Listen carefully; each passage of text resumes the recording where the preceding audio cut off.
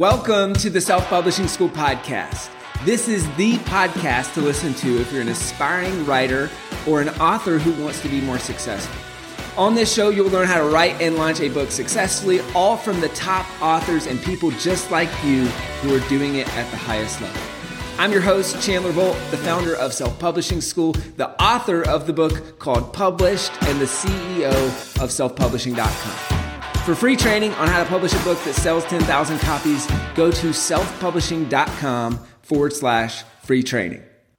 Hey, Chandler Volt here, and joining me today is Jay Papasan. Jay is a best-selling author who serves as the Vice President of Strategic Content for Keller Williams Realty International, the world's largest real estate company. He started his publishing career at HarperCollins and has also written multiple books alongside Gary Keller, including a couple we'll talk about today, The Millionaire Real Estate Agent, that has sold over 1.5 million copies, and a book you've probably heard of. I think it's one of the best books of all time, called The One Thing, which has sold over 3 million copies. Jay's also just a great friend and a fellow Austinite here in Austin, Texas. And fun fact for those who haven't heard it yet, episode number 2 of the podcast was with Jay when we talked about the one thing and using the one thing for time blocking. Because I was just thinking about this morning. I'm like, man, since that episode, I've been kicking rocks around the neighborhood, and Jay has been selling millions of copies of books.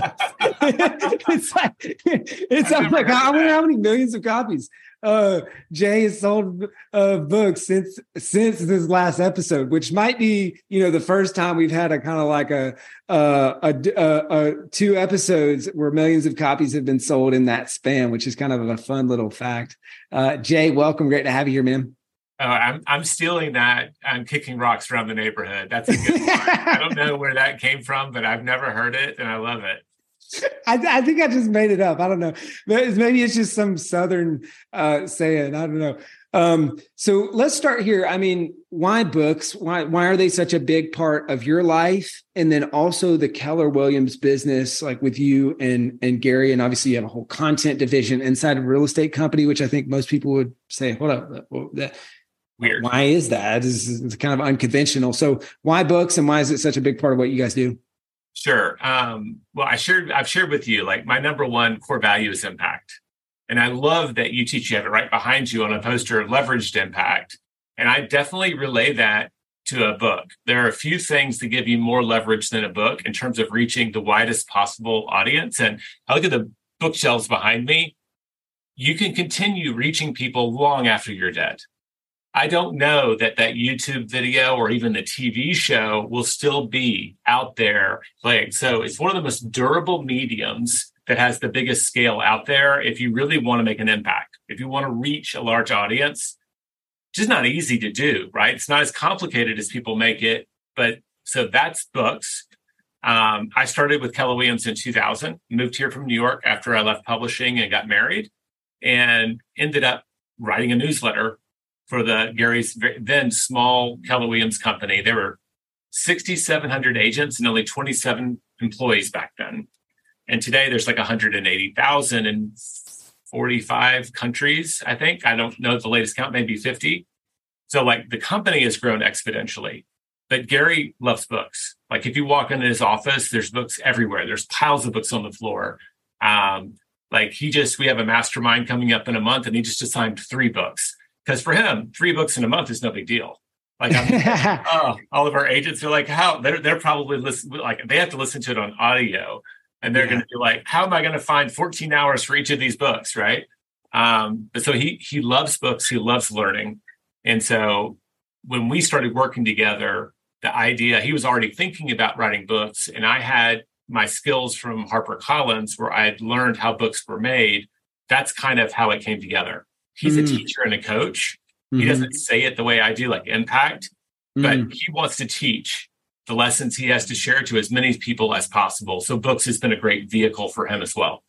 Got it. And so did it start as a content arm and then evolve into book publishing, or kind of was it from day one the vision, hey, Jay, you're going to come over and we're going to write books together that grow the business and grow the impact, all that good stuff?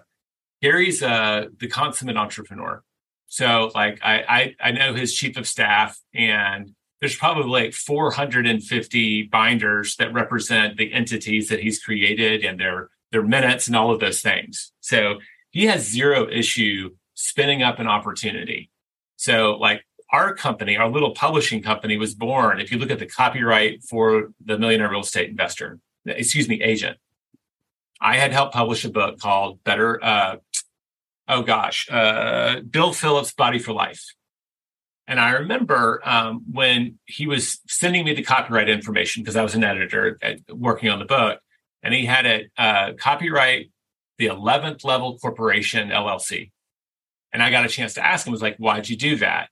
He goes, well, we worked with our writer, Mike, and without ever having to talk to y'all, if all of the proceeds are going to the LLC, I can now distribute those based on who's contributing. Maybe it's the people who wrote the book now and the people who are marketing it later. He just he thought like an entrepreneur. So very late in the game, we're writing The Millionaire Real Estate Agent. I tell Gary that story. He goes, well, we should copyright our book in an LLC too.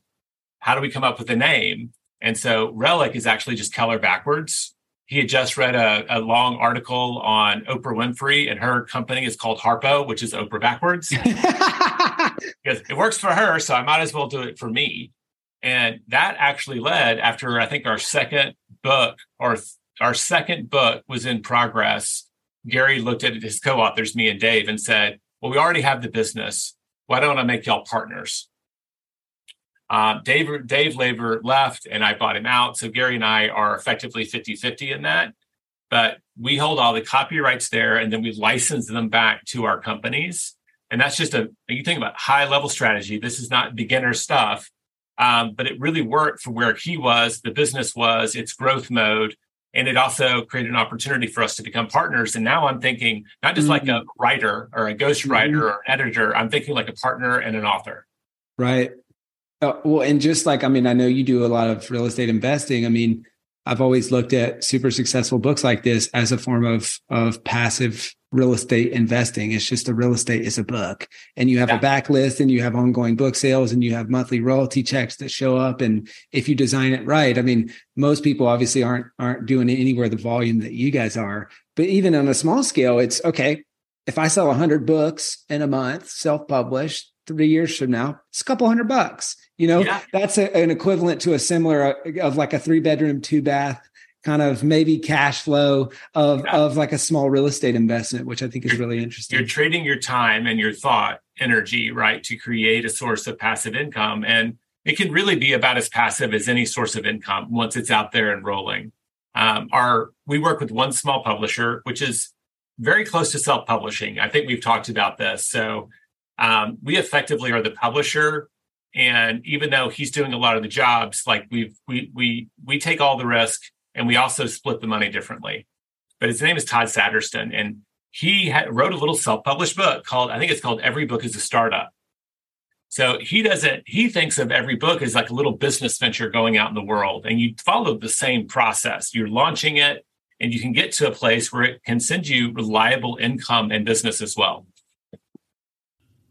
Hey, Chandler Bolt here. I hope you're loving this episode so far. It's time to go from inspiration to implementation. All right. So if you've learned something, we want to help you implement what you've learned with your book. So what I want you to do right now is go to selfpublishing.com/schedule, book a publishing consultation with one of the experts on my team. We'll talk about your goals for your book, your dreams, your challenges, your next steps, and we'll start putting together a plan.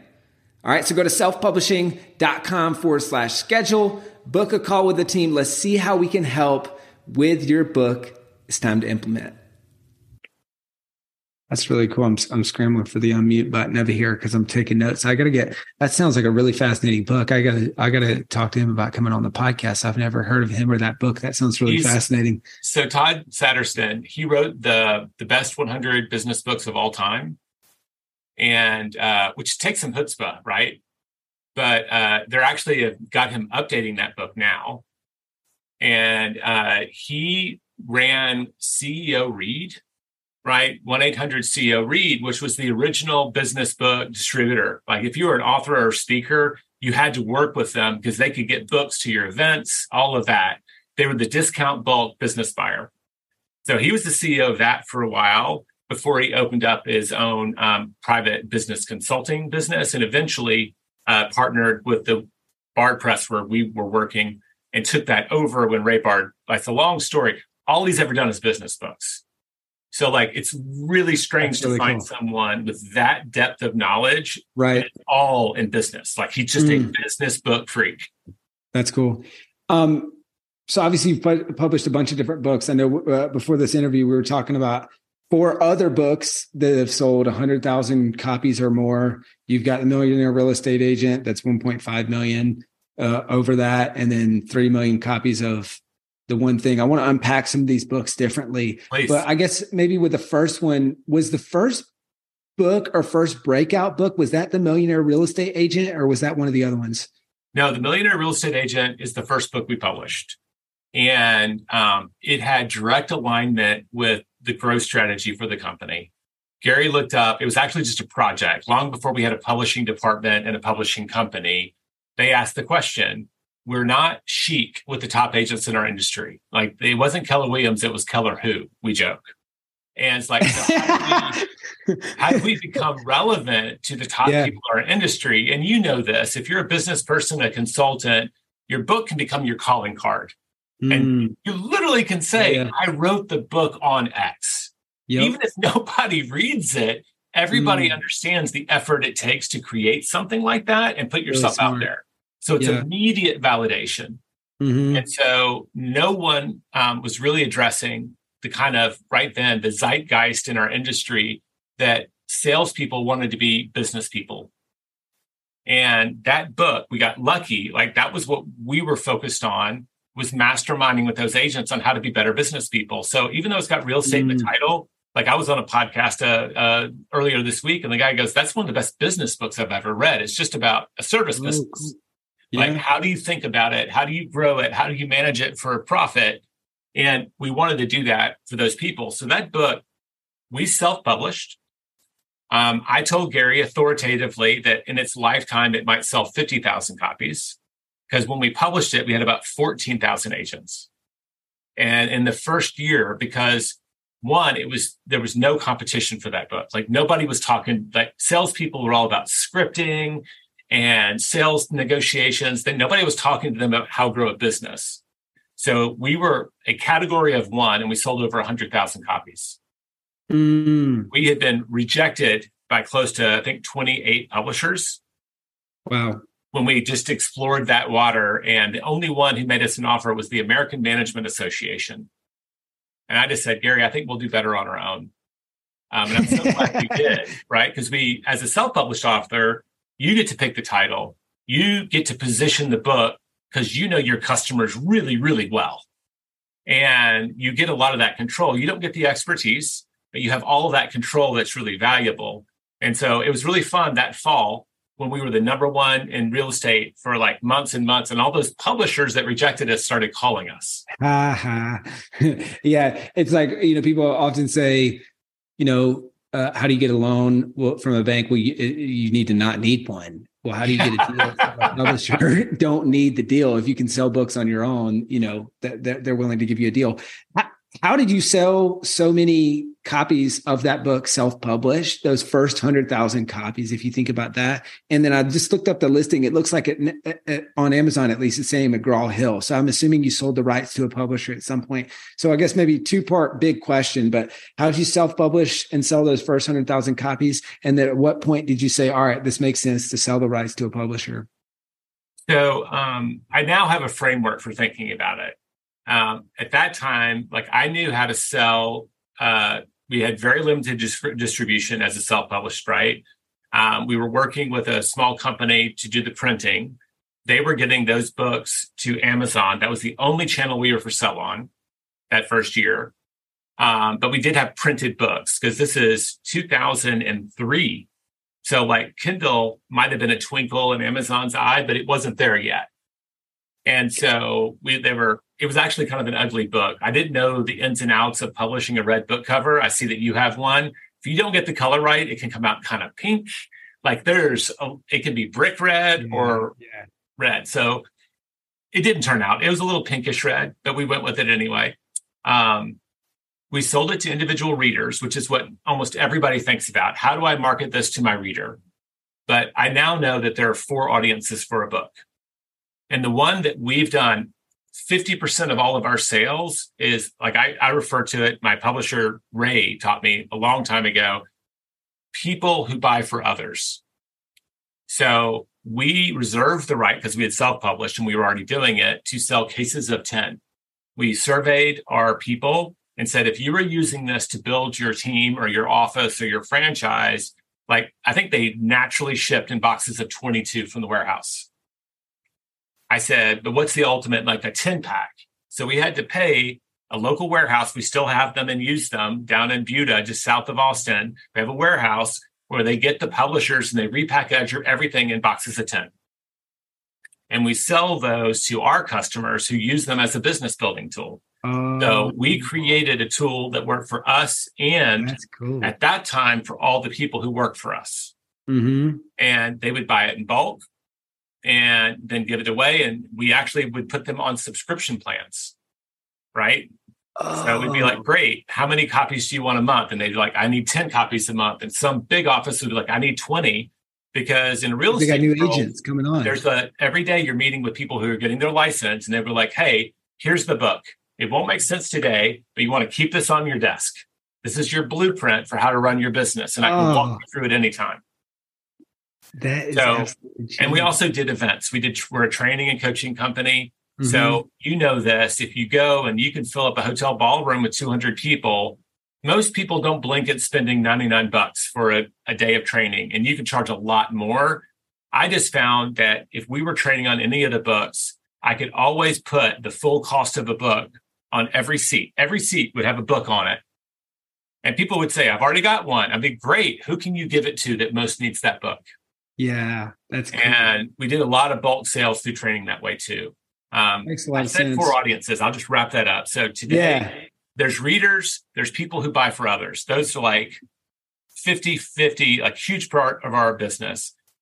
You can market your book to PR, right? Like if you make a hit on the Oprah Winfrey show or get into Reese Witherspoon or whatever, we all know that can blow your world up in a big way. And that's where the movie rights and everything else come from. I've had marginal to no success with that. Podcasts being the one exception. When we talk in detail about the one thing, podcast was huge there. So we can circle back to that. The last one, and this is really crazy, is you have to make sure that your book communicates to booksellers. If it's going to end up in a bookstore, the bookseller is like glancing at this. Do they know what shelf to put it on? And so we've always been, except for that first year, a hybrid where we work with a publisher to get us in bookstores, but we reserve the direct channels for ourselves. That's been our model from day one. So we've always been kind of half in your world and half in the traditional. If you're in the traditional bookstores, like they screw it up all the time. The most famous story, this is a fun story. There was a book called The Physics of Star Trek. And it came out, and I think it was like Random House or Bantam was going to make a really big deal out of it because it was this really like, how would a warp drive work, right? How would, all those things. And it was really good science, but also very appealing to all the millions of Star Trek fans. Barnes & Noble, they have complete independence, looked at it, and they put it in the science section. And there was no amount of talk from the publisher or the fans that could get them to put it by the rows and rows of Star Trek novels that would sell out every single week. So they failed to market it properly to the booksellers, and it really hurt their ability, right, to sell. Like for me, I have to ask, are we in self-help or business? And I always want to be in business for me. Why? A friend shared with me the definition of a business book versus a self-help book. And I like self-help books, by the way. Self-help books, 75% of the content is helping you identify the problem and 25% is the solution. A business book, 25% is presenting the problem and 75% is about the solutions. And I'm pragmatic. I like to write books that people can put to work. And I also will tell you, making a self-help bestseller list is one of the hardest lists to crack. Because when you pop there, we know those titles and they stay on the list forever and ever. Now you're competing with your idols, right? The people that, and that is just when Tony Robbins comes out with a new book, he'll sell like 70 or 80,000 copies in the first week. It is impossible, right, to compete with them on a scale where if you want a place out there in the world. So business, there are weeks when the big guys show up and the big gals show up. Like we had the unfortunate luck of having Lean In by Sheryl Sandberg debut at the same time as The One Thing. The reason we came in number 2 on a whole bunch of lists because we could not compete with Facebook, but that's the breaks. It's a lot less frequent in that category. I want to win. I don't know, as big a stage as I can. It starts with the Amazon categories and then you work your way up. How big? Where can I be number 1? Where can I be number 1? So that a bookseller says, well, this is the best book on that topic. Right. And people recommend it. All right. I just threw a bunch at you. So man, this is so good. I've already got a half a page of notes here. So we talked about, or you talked about the 4 audiences for a book and being readers, people who buy books for others. You talked about the cases of 10 idea and how that and subscriptions has sold about 50% of your books. You talked about PR and publicity. And then you talked about making sure that you communicate to booksellers as being kind of those 4 audiences. I want to circle back to the Millionaire Real Estate Agent. Sure. So at what point did you decide, and what was the why behind saying, all right, we've successfully self-published, now let's sell the rights to a traditional publisher? Can you walk us through that?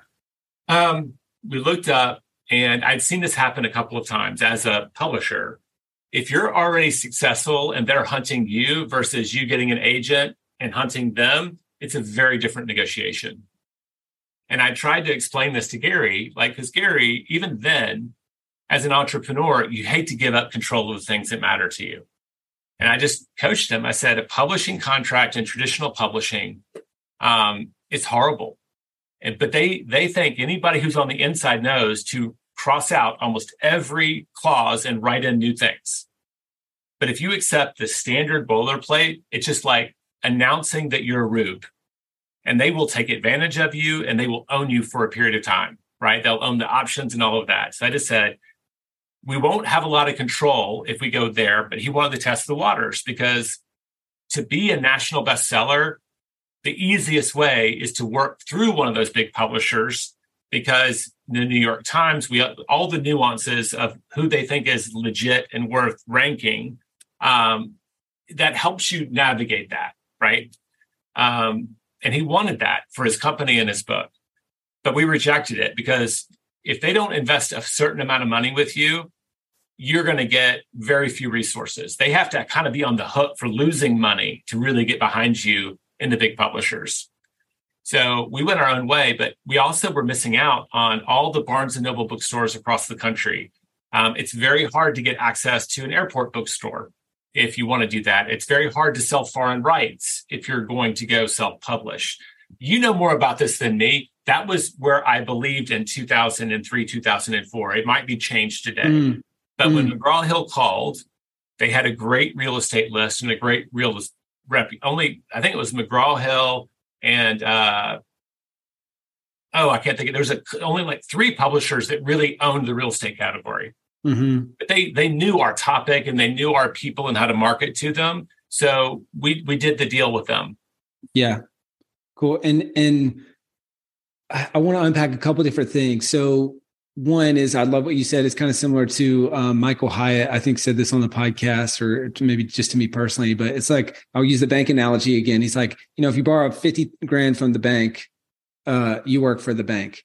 If you borrow 50 million from the bank works for you because they need that 50 million back. And so same with a publisher is if you get a small advance, you work for the publisher. If you were able to get a massive advance, they now in some ways work for you because they really need that book to be successful and they're taking a big bet. So kind of the amount that you get on the advance being obviously correlated to how on the hook the publisher is and how much they're going to spend marketing the book and all that good stuff. Looking back, it looks like maybe you guys did like a 2 or 3 book deal with McGraw-Hill, or maybe there was a re-up or something at some point. We gave them a 30-day option where we would submit, I knew enough about the contracts that said, look, I like the dance. I'll dance with the person I brought to the dance, right? Yeah. They got us in there. We became a bestseller, a national bestseller with their help. They did a good job on the first book. So I just said, we'll give you the first option. And so I think our next book was The Millionaire Real Estate Investor, and then Your First Home. And each time they had an option on the next one. Got it. And we worked with them right up until we published a book called Shift. And after that, the market had changed, and McGraw-Hill's footprint wasn't quite as big. And I looked for a true hybrid publisher. We had a hybrid deal with McGraw because you start with that first contract. We had the right to sell on our own website directly to our people. We'd reserved all of this. Oh, that's great. It still was a little irksome, right? Like, we didn't have complete control of, we'd like to do a custom printing, or there's stuff that we just couldn't do. Yeah. And I don't want to complain. They've been great partners through the years, but it wasn't as flexible for us as we wanted. Sure. So we looked at the Bard Press, which is really, like I said, it's like 70% self-publishing, but with an amazing kind of business book wrapper around it and expert services. Cool. That's awesome. Looking back, are you glad that you sold the rights to those first couple books the way that you did, or would you do it differently? Would you go Bard Press? Would you self-publish, or would you do something different? I think we did the right thing at the time. The only thing I didn't anticipate was, at that time, it was very easy to take a book out of print and regain the rights, because ebooks weren't really a big deal. Today, a lot of even traditional publisher contracts, as you go in, you can negotiate upfront terms to buy the rights to your book back. And that's not in the old contracts. Before about 2007 or 8, that was maybe superstars got it, and they had to sign NDAs, but nobody else got it. So we now have a relationship with those books where, like, I'm not as incented to want to update them, because I know the terms will not be as good, and they have no reason to give me better terms, because those rights are what we agreed to back in. Each time we wrote a book, we augmented it slightly. But by the time we wrote the last one, like, that wasn't on my radar. If it was a thing when we wrote Shift, it was a very small niche audience that got that deal. And that's the only thing I would do differently, as I would have had a crystal ball that let me know that they might accept that in the future. Sure. Yeah. So let me ask about fast forwarding to the one thing. I mean, so, it's easy for someone to kind of discount the success of the Millionaire Real Estate Agent and Millionaire Real Estate Investor, or, even to a certain extent, Shift or Your First Home. Because it's like, oh, well, cool. Keller Williams, real estate book, sold all your agents. Like, all right, well, I'd love to run a nationwide real estate company to sell books. I don't have that fortune. This won't work for me. But I think when I think about the one thing, it's a lot more mass market. And sure, was there an audience building advantage of, like, you've got a big company with a bunch of employees and all that stuff? Of course. But really, I think that book is transcended and become a household name for all different types of professions. So can you kind of talk to me about, how did you approach, knowing all that you learned from the first few books, how did you approach the one thing differently, and what did you do to market it in a way that it's kind of become this perennial bestseller? So it was the first book that we launched with an intention to try to go for a number one on the Wall Street Journal, USA Today, or New York Times. And we had been working with our publisher, and we got weekly sales reports on our category. So I could see, and we actually looked at, I think, 2 full years of data. They went back and worked with us. It was a 2-man team. It was amazing what they were willing to do with us. They pulled actual book sales in the category and compared it to the bestseller list. And I graphed it out because I'm a nerd. And I was like, okay, if you can sell around 1,500 to 2,000 copies in a week, the chances that you would make the bestseller list and hardcover bestseller list were really high. Nothing is guaranteed, because you could always have a week where there were 10 books that sold more than you. And if you could, I use that in on the top, there's a lot more variation at the top, because when people launch, this, big names launch with huge numbers. So the bottom was very stable. So making the list, in my mind today still, if I can get about 2,000 sales into the marketplace in 1 week for like 2 weeks in a row to hedge my bets, I have a really good chance in a hardcover business book of making the Wall Street Journal list. Like that is a formula. It takes a lot more to make the New York Times. So like, anyway, our analysis showed if we could sell about 40,000 copies in the first month. And I submitted a plan for selling 40,000 copies, which Gary basically threw back in my face. He goes, nothing's perfect. Show me a plan for 100,000. And we leveraged our network, which was larger at that time, right? But we also had the audience from our previous books, and we had an email list that we could reach out to. So we just hit all of those buttons. We tried PR. We spent a certain amount of money. I did radio, TV. I did radio interviews.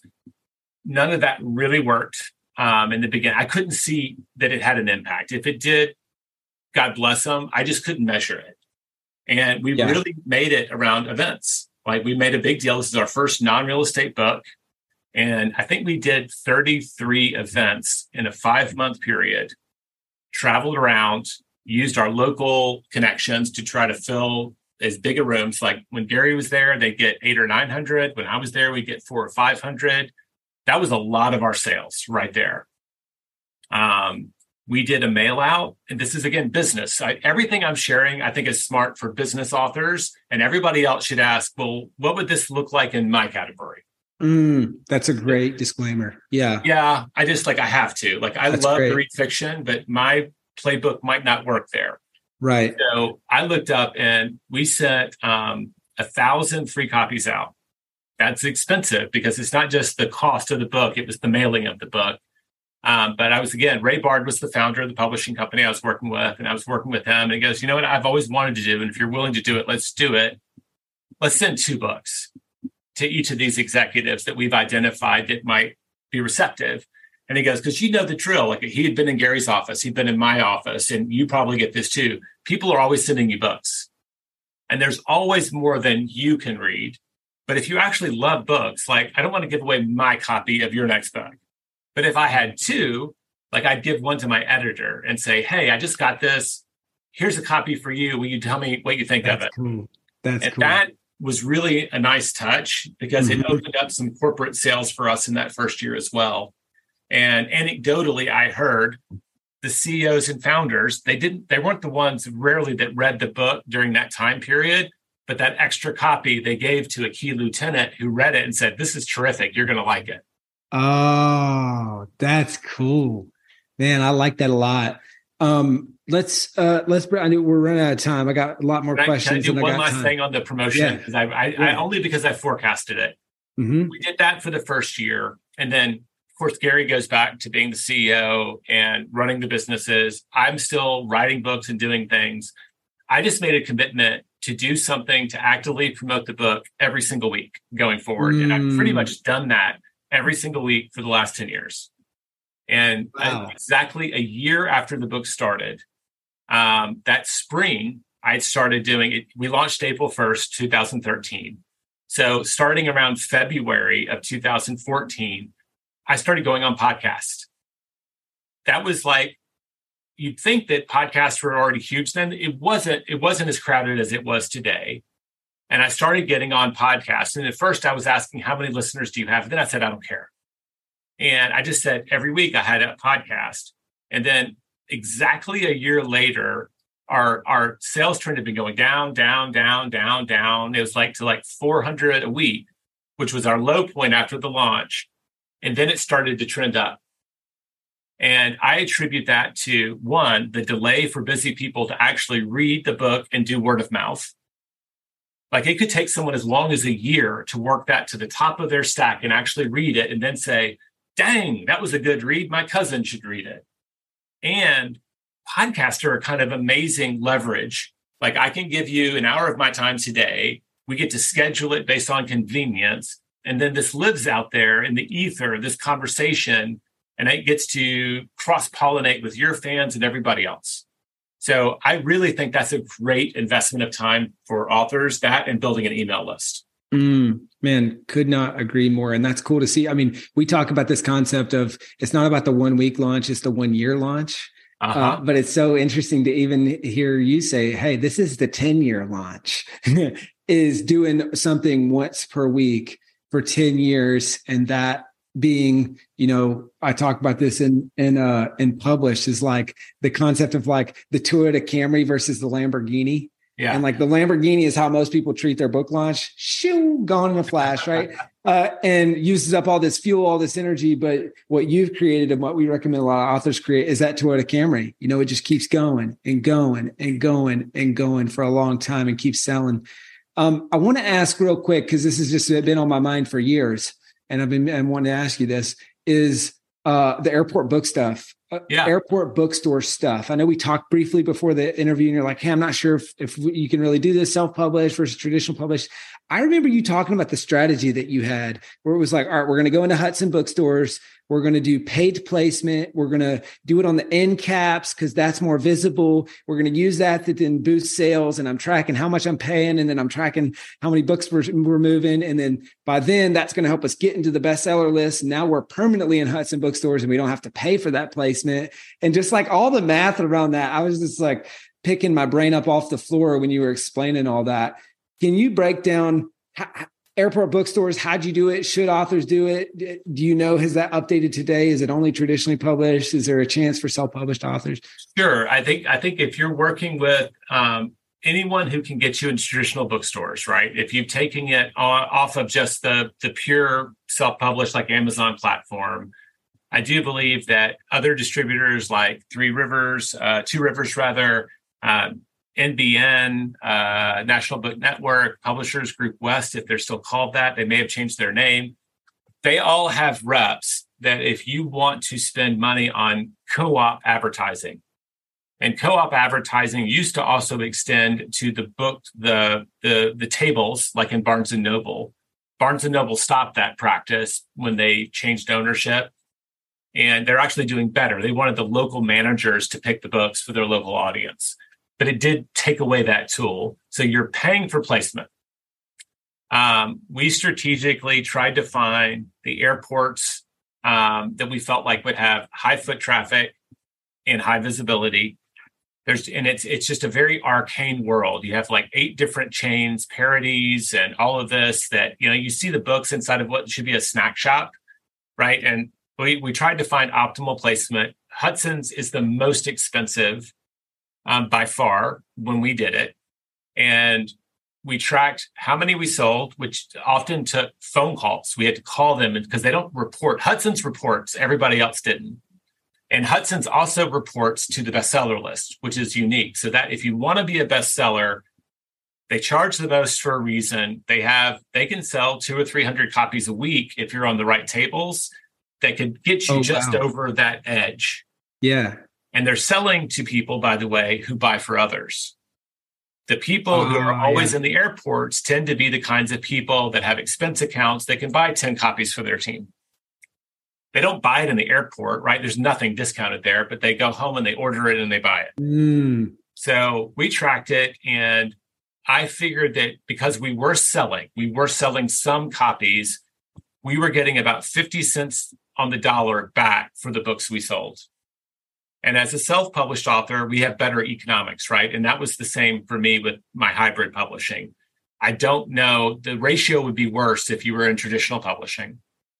And if you can crack the Hudson's bestseller list, now you're a bestseller within Hudson's, you get free placement on their bookshelves that are highly visible.